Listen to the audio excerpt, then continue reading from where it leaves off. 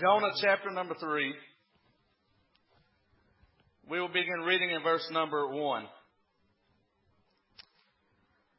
And the word of the Lord came unto Jonah the second time, saying, Arise, go unto Nineveh, that great city, and preach unto it the preaching that I bid thee. And if any preacher worth his salt will preach only what God tells them to preach. Somebody say amen right there. If you have a preacher that preaches what the Bible says and not what you want him to say, you need to thank God for him. Amen, church? If you're going looking for a preacher that tells you what you want him to hear, you need to repent and get right with God and find you a good old-fashioned leather-lung preacher that'll tell you what the Bible says. Amen? Hallelujah. So that's what Jonah was told to say to Nineveh was exactly what God said for him to say. And I want to tell you tonight that I have every intention of being exactly obedient to God in what I share with you. And if it offends you, you will need to take it up with God because I'm just delivering His mail. Amen. I did not create your sin debt, and I'm not obligated to pay your sin debt. Amen. You're obligated to. The Bible says, so then every one of us shall give account of himself to the Lord. And so it's up to you to go to the Lord and get your sin account settled at the foot of the cross. Can I get an amen? All right, so we're going to be obedient. Watch your Bibles now. So Jonah arose and went unto Nineveh according to the word of the Lord. Now Nineveh was an exceeding great city of 3 days' journey. And Jonah began to enter into the city a day's journey. And he cried and said, Yet 40 days, and Nineveh shall be overthrown.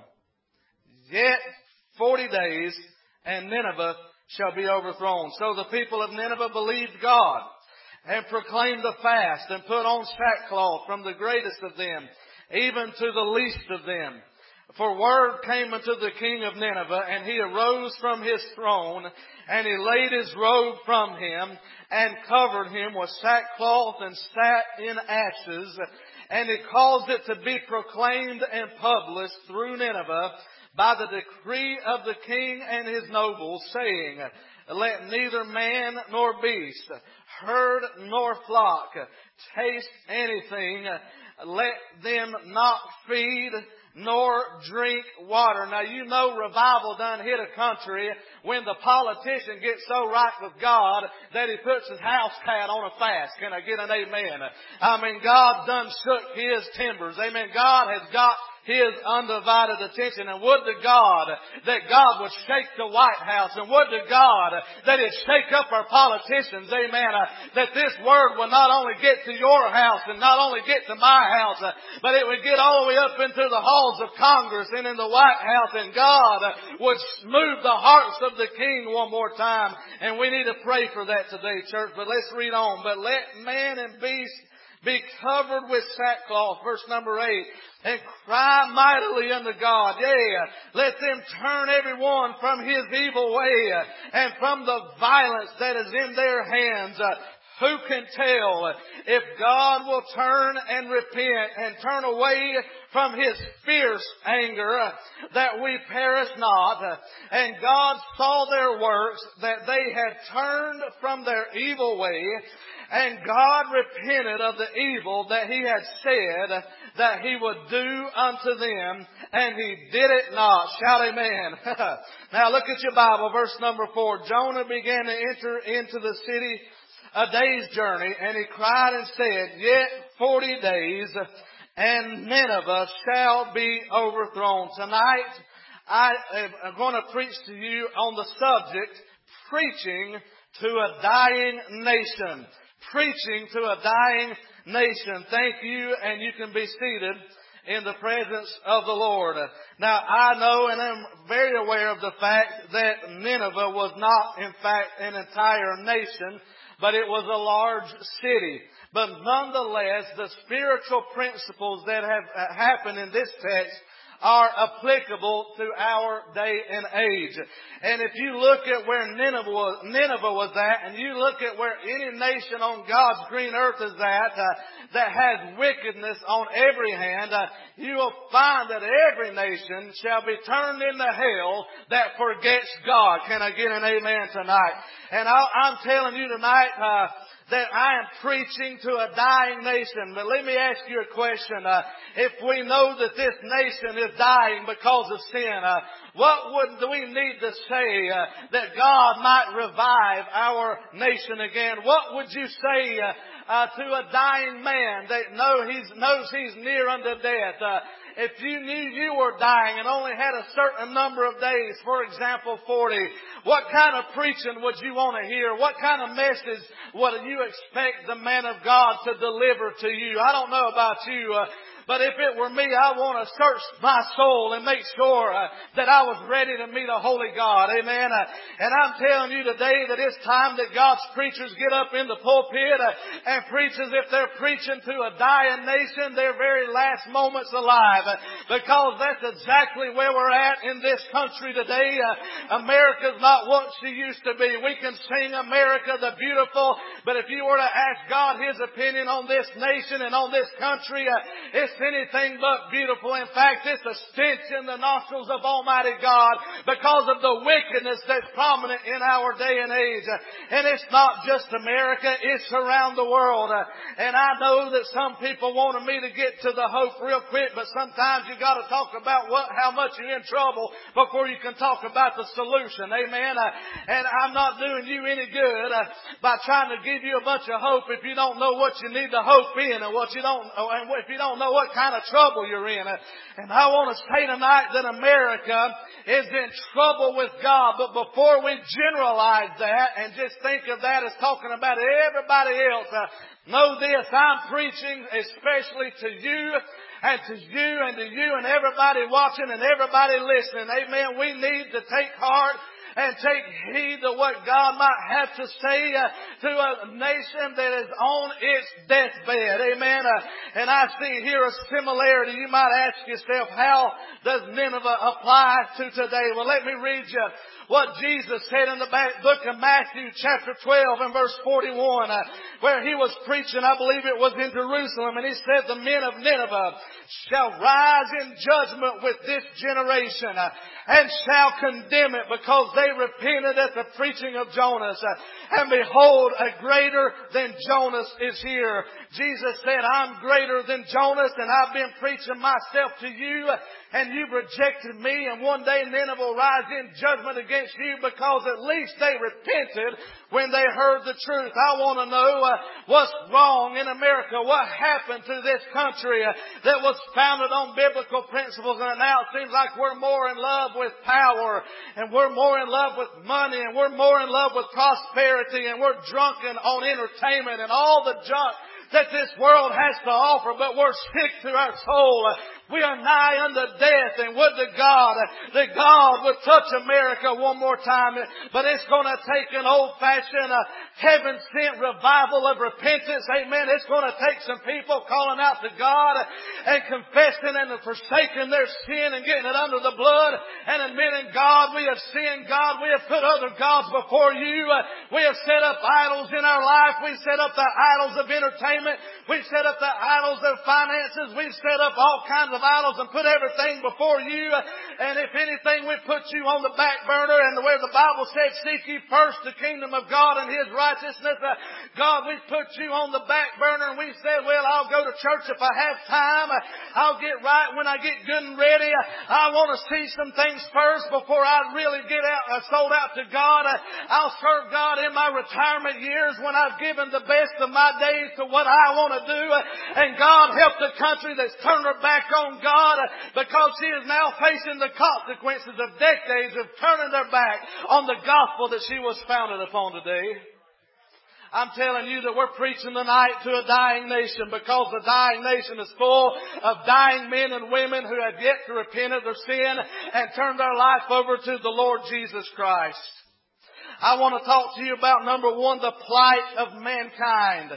the plight of mankind. You see, here's the problem. The Bible said in the book of Romans, chapter 3 and verse 23, for all have sinned and come short of the glory of God. So know this, all have sinned. You need to be aware of the fact that in the eyes of God, you have broken His law. You are guilty as charged. Now, I know there's a lot of people listening possibly to the sound of my voice that would claim, oh, preacher, I ain't that bad.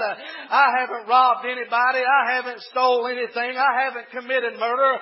I've tried my best to do what's right. I'm a pretty good person. I'm a pretty decent person.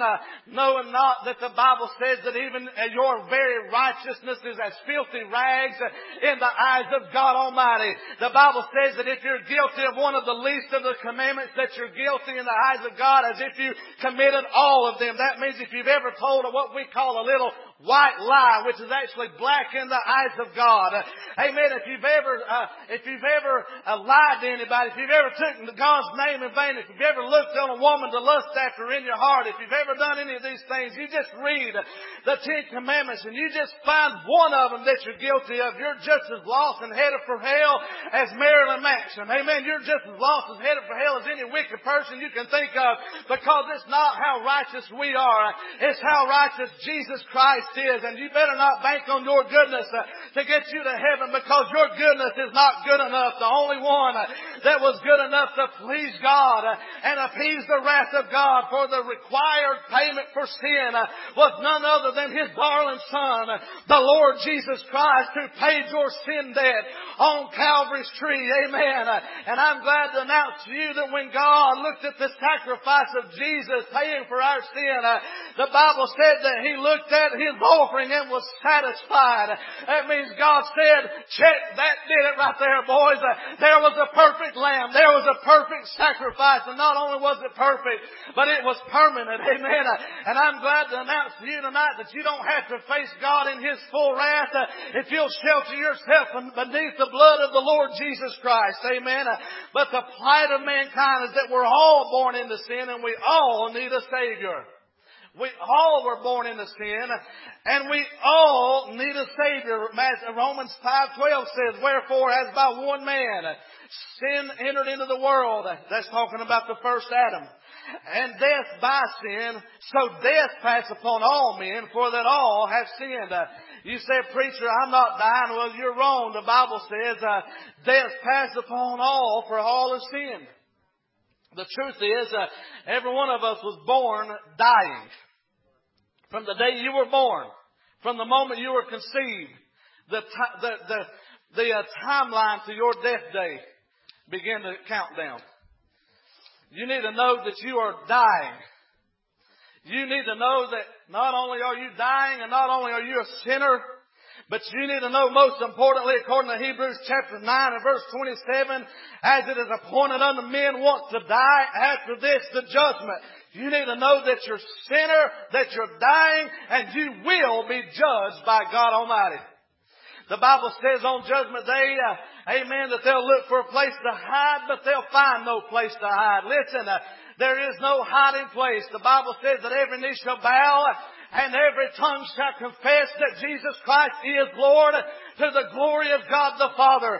And if I were you, I would find myself in an old-fashioned altar and I'd beg God to save my old wretched soul. I wouldn't give it another minute if I was lost, because you can't afford to miss your opportunity to give your life to Christ, because you're not guaranteed another breath, much less another tomorrow. And the plight of man is we've all sinned, we're all dying, and we all will face God on Judgment Day. Sounds pretty gloomy, don't it? Sounds pretty rough, don't it? And I'm telling you, it's going to be rough for those that don't know Jesus as their Lord and as their Savior. So we saw the plight of mankind, but not only that, it gets worse. There's the plot of the devil to try to advance your admission into hell. Amen. The Bible teaches us of the devil in Revelation chapter 20 and verse 10. The Bible said the devil that deceived them was cast into the lake of fire and brimstone, where the beast and the false prophet are, and shall be tormented day and night forever and ever. So know this, the devil's going to be in hell forever one day, being tormented day and night. But you want to know the worst news in that is he wants to take as many of you with him as he possibly can. And this is the plot of the devil. The wicked, the Bible said, shall be turned into hell, and all nations that forget God. Amen.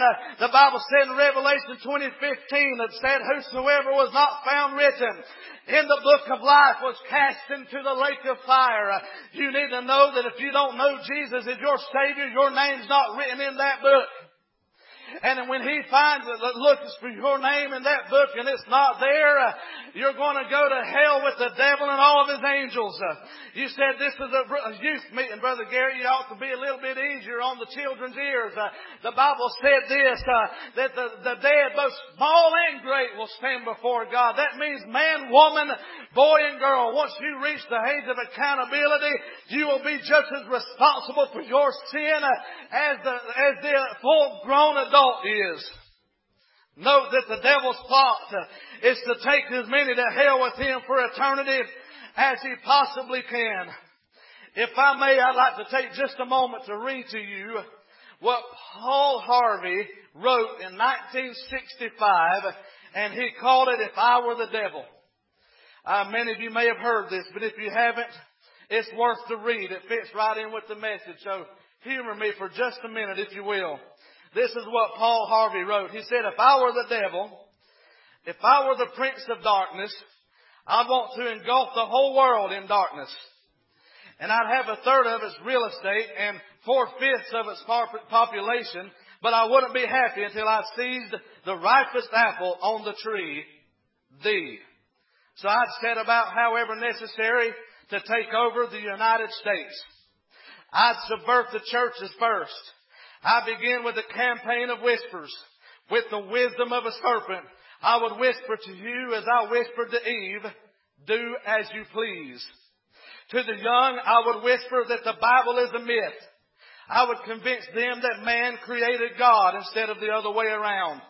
I would confide that what's bad is good and what's good is square. And the old I would teach to pray after me, our Father which art in Washington. And then I'd get organized. I'd educate authors in how to make lurid literature exciting so that anything else would appear dull and uninteresting. I'd threaten TV with dirtier movies and vice versa. I'd peddle narcotics to whom I could. I'd sell alcohol to ladies and gentlemen of distinction. I'd tranquilize the rest with pills. If I were the devil, I'd soon have families that war with themselves, churches at war with themselves, and nations at war with themselves until each in its turn was consumed. And with promise of higher ratings, I'd have mesmerizing media fanning the flames. If I were the devil, I'd encourage schools to refine young intellects, but neglect to discipline emotions. Just let those run wild until before you knew it, you'd have to have drug-sniffing dogs and metal detectors at every schoolhouse door. Within a decade, I'd have prisons overflowing. I'd have judges promoting pornography. Soon, I could evict God from the courthouse, then from the schoolhouse, and then from the houses of Congress. And in His own churches, I would substitute psychology for religion and deify science. I would lure priests and pastors into misusing boys and girls and church money. If I were the devil, I'd make the symbols of Easter an egg and the symbol of Christmas a bottle. If I were the devil, I'd take from those who have and give to those who want until I had killed the incentive of the ambitious. And what do you know? And what do you bet? I would get whole states to promote gambling as the way to get rich. I would caution against extremes and hard work, patriotism, immoral conduct. I would convince the young that marriage is old-fashioned, that swinging is more fun. That's the old word for adultery. That what you see on the TV is the way to be, and thus I could undress you in public, and I could lure you into bed with diseases for which there is no cure. In other words, if I were the devil, I'd just keep right on doing what he's doing. Paul Harvey, Good day. I thought that was worth the read. What do you think? That was in 1965. I say that was a word of prophecy, don't you? And look where we're at today. And I need to heed the warning. I am as a watchman on the wall tonight to let this young generation know, that this world has nothing for you.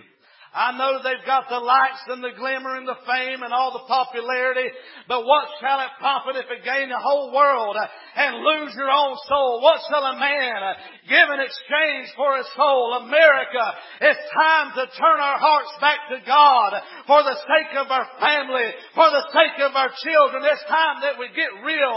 It's time that we quit tiptoeing through the tulips and dodging the real issues of life. It's time we quit turning our children to fairy tales and fables and entertainment and fiction-based media and give them something real that will feed their soul and prepare them to meet an almighty God. It's time that we give them something genuine and authentic that'll turn their life around, that'll deliver them from addiction and pornography and all the lures that the devil has for them. It's time that we bring our kids to almighty God today.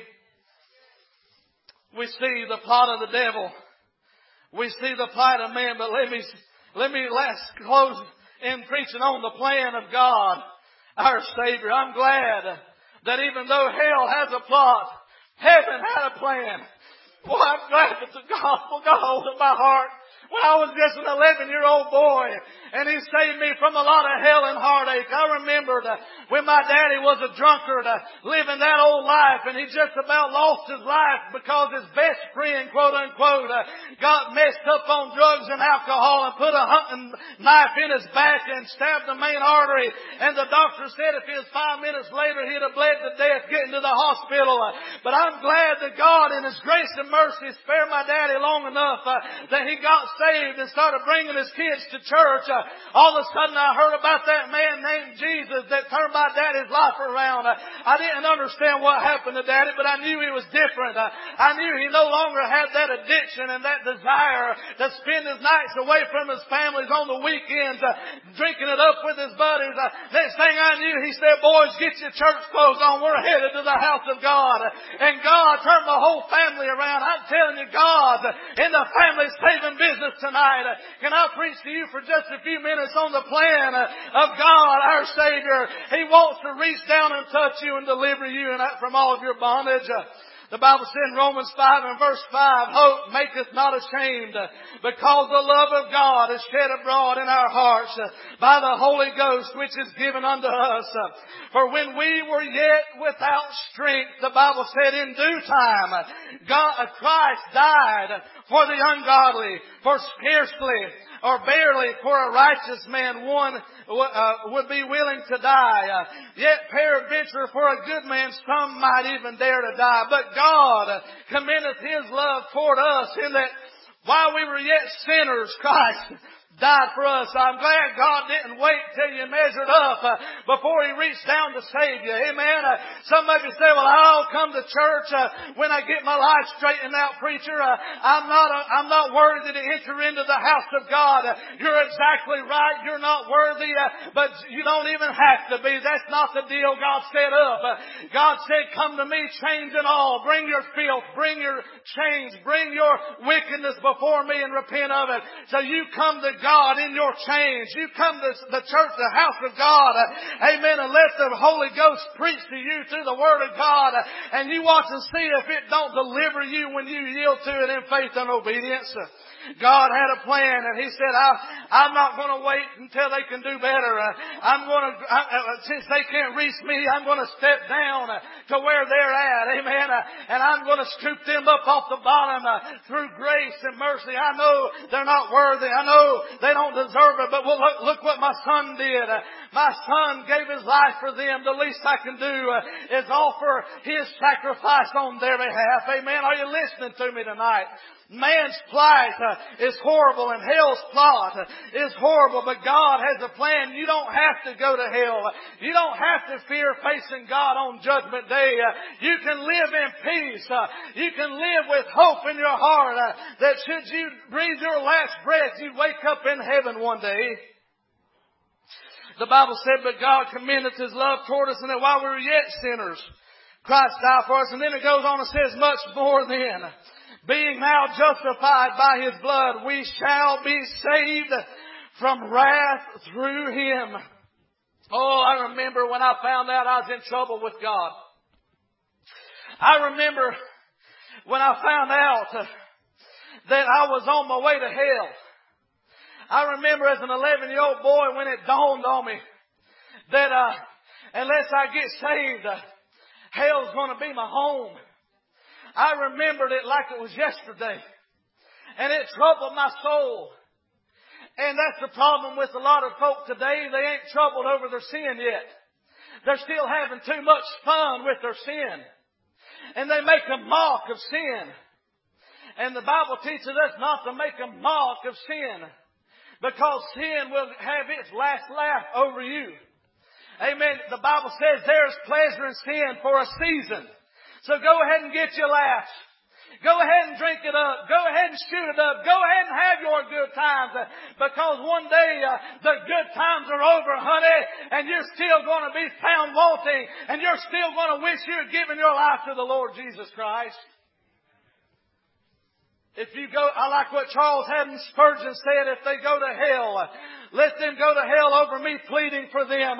May they have to crawl over my stiff and stubborn body to get in through the gates of hell. But may we stand in their way. May we plead for them.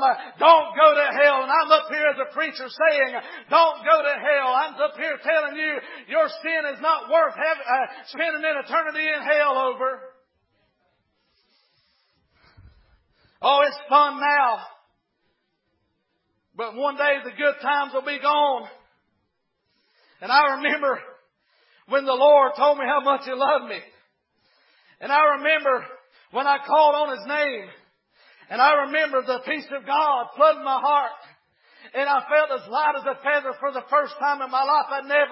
I can't describe it any other way than clean on the inside. It was like I knew that my sin debt was not only forgiven, but had vanished. It disappeared. It was gone. As far as the east is from the west, so far did He remove my sins from me. And I'm telling you today that the same God that saved me as an 11-year-old boy will reach down and save you from your sin tonight. I'm talking about a plan of God. I want to say this, God's after you. God's coming after you. And He's not going to let you go down without a fight. You may turn a deaf ear today. You may try to drown it out with booze tonight. But when you wake up in the morning with your hangover there, the Holy Ghost will be saying, boy, girl, you know you need to get right. You know you need to repent. You know I love you. You know I have more for you than what this world has for you. And God is not going to let you go down without a fight. This gospel is for everyone, because everyone without Christ is in trouble with God. And what our youth need to know today is the singular hope for our future as an individual or as a community or as a nation is in none other than Jesus Christ Himself. Jesus is the answer for all the world today. I know it seems too simple for the sophisticated mind and the educated mind. And they think, oh, we need philosophy and we need psychology and we need doctors and we need lawyers. And it takes a village to raise a family. We've heard all that garbage, and every one of that garbage is leading our kids straight to the pits of hell. I'm telling you, Jesus is still the only way. And except we repent, we shall all likewise perish. Can I preach it like an old-fashioned preacher tonight? Amen. The Bible said in Revelation 20 and verse 12, and I saw the dead, small and great, stand before God, and the books were open, and another book was opened, which is the book of life. And the dead were judged out of those things which were written in the books according to their works. Do you want to stand before God in your current condition? Do you want to stand before God knowing that you're running and hiding from Him? Knowing that the last place on earth you want to be right now is under this kind of preaching? knowing that this is making you uncomfortable and you'd rather not hear it and you think you're going to drown it out by dodging it, but you don't know that God's hot on your trail? Do you really want to stand before God as you are? The Bible said in Luke 18 and verse 6, Jesus called them unto Him and said, Suffer the little children to come unto me, and forbid them not, for such is the kingdom of God. And tonight, here's my fear for America. And here's my fear for too many churches today. Many parents today shield their children from church while feeding them to the beast of this world and its all-consuming, hell-bent philosophies. What in the world is wrong with our parents today where they will protect their children from the very place that could save them from a lifetime of hell and an eternity of misery? What is wrong with our parents today that we don't want our kids to get too much religion?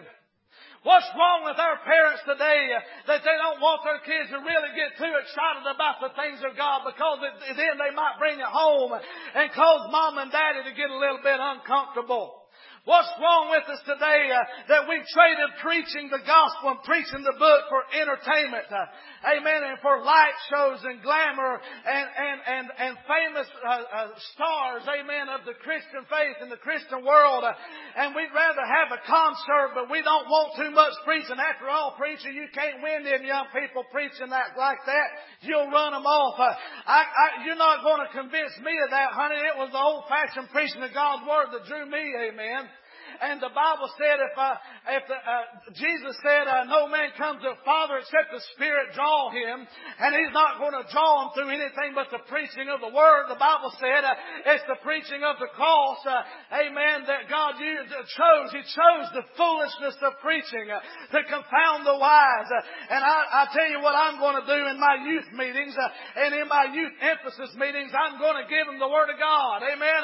It's time we get back to the book because you can fill their heads with entertainment and you can fill their toes with tapping and you can fill their hands with clapping. But until you fill their soul with the Word of God, they'll leave just as empty as they come. And it's time that we give them something that'll change their life. Amen.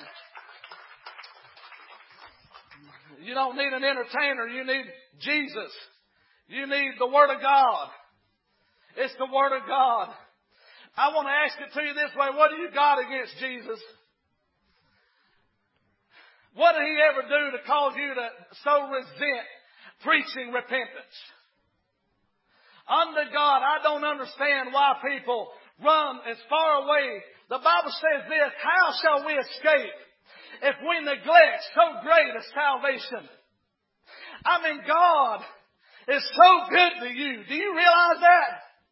God done everything humanly and divinely possible to pave a way whereby you could be saved from your own sin. I mean, He literally laid it out on a silver platter and set it in your lap and said, all you got to do is turn in repentant faith to me and I'll save you. And yet we refuse sometimes. And I think it's because we're more in love with our sin than we are in Jesus. And until you realize you have a sin problem, you'll never be willing to accept Jesus. But I think the Holy Spirit of God has sent me to preach to you the infallible Word of God so the Holy Spirit might open your deaf ears to the reality of the fact that you need to turn from your sin and turn to Jesus Christ. And it's time for you to get real with God. It's time for you to quit playing games and playing church and playing religion and going through the motions and pretending like you're okay when God, you know you're not. It's time our young people hear it like it's supposed to be and not like we want it to be. It's time that the parents get real. And I'm telling you, if we're going to win this next generation, we've got to first be one ourselves. We've got to be sold out ourselves. We can't tell our children, do as I say, not as I do. And be full of hell Monday through Saturday and sing how I love Jesus on the way to church Sunday morning. Don't work like that, Mom and Dad. We're going to have to get right with God. We're going to have to repent. And we're going to have to lead the way if we ever expect our children to have any hope of trusting the God that we claim we love and serve. It's time. It's time to accept God's plan for our lives. He wants to save you by His grace. He wants to fill you with His Spirit. And He wants to send you out to serve Him. That's God's plan for your life. You weren't meant to be wrecked and ruined by sin. You weren't created to be a puppet in the devil's playground. You weren't designed to suffer loss and pain as a result of what the devil wants to do to you. God's created you to worship Him. God created you to love Him. God created you to serve Him. And it's time that you decide that as for me and my house, we will serve the Lord. Amen. And I say this about our kids, let them come. Don't you dare, Mom and Dad, don't you dare talk them out of going to the altar. You better let them come. You better get out of their way. Jesus said, forbid them not to come unto me, for such is the kingdom of God. In other words, they'll come a lot closer to getting it right than you will as an adult. Amen. We say, well, they're too young. They ain't come to an understanding. What are you waiting on till they get your understanding that's darkened your heart and eyes? Come on now. You better let them go while they really do understand. And before they're darkened by their own sin and blindness and deception and stubbornness and pride. Let them go to Jesus in a childlike, simple faith and watch and see if God don't save them and set them on fire for Him. I'm telling you what we need is we need people, parents and children alike, coming to the altar and calling out to God. Amen. And if we'll do that, even though the nation's dying, we could experience a heaven-sent revival that could sweep across this land. We could experience another great awakening for this generation. If we'll turn our hearts back to God and turn our families back to God. I'm glad that even though there may be brokenness in your family, that Jesus is wrong for whatever's He's right for whatever's wrong in your life. That Jesus can mend the broken heart. That you don't have to go through life alone. I know everything may not be fixed, but enough of the important things will be fixed that you can make it. Amen. And Jesus can fix what's most important, and that's your right standing with God. That's the most important thing that you'll ever have in this lifetime. And I submit to you tonight the reality of the fact that America will continue to die as long as America continues to turn her back on God. And you as an individual will continue to die a self-destructive life as long as you keep turning your back on this gospel that I preach. And I know this much. I know that when you get saved, all your problems ain't going to go away. But your biggest problem will go away. And that's having to face God in eternity in your own sin. That's problem number one. That is Exhibit A tonight. Where will you stand with God 100 years from now? Or if you breathe your last breath tonight, where will you wake up in eternity? It's time that you call on Jesus. I'm preaching to a dying nation tonight, and I'm asking the Holy Spirit if He will not stir the embers of revival and repentance in our hearts tonight. That those are watching by internet or listening by radio or watching here under the tent tonight, or maybe you're somewhere outside the parameter where we can't see you, but you can hear us. Listen to me and listen to me well. The Bible says, for God so loved the world that He gave His only begotten Son, that whosoever believeth in Him shall not perish, but have everlasting life. And this is the whosoever gospel. I want to tell you tonight that it don't matter how black your sin is, how dark your heart is, how low down you've been, where you've been, what you've done, who you did it with. If you'll call on Him, willing to return from your sin, it's called repentance, which is a change of heart and mind about your sin. I know you don't have the power to deliver yourself from your sin. You couldn't quit your sin if you wanted to. But if you at least would turn to God and say, Lord, I can't do it, but if you'll help me, I will. That's called repentance. Amen. And you trust God to save you and fill you with His Spirit. You know what He'll do? He'll begin to change your desires. He'll begin to change your want to. He'll fix you up where you don't want to do the things you used to do. Amen. And all of a sudden, if any man be in Christ, the Bible says he's a new creature. Old things are passed away and all things will become new. And you still won't be perfect because you're living in a sinful flesh. But you'll be a whole lot different than you were before. Amen. I'm telling you, He'll save you. And He'll save you tonight.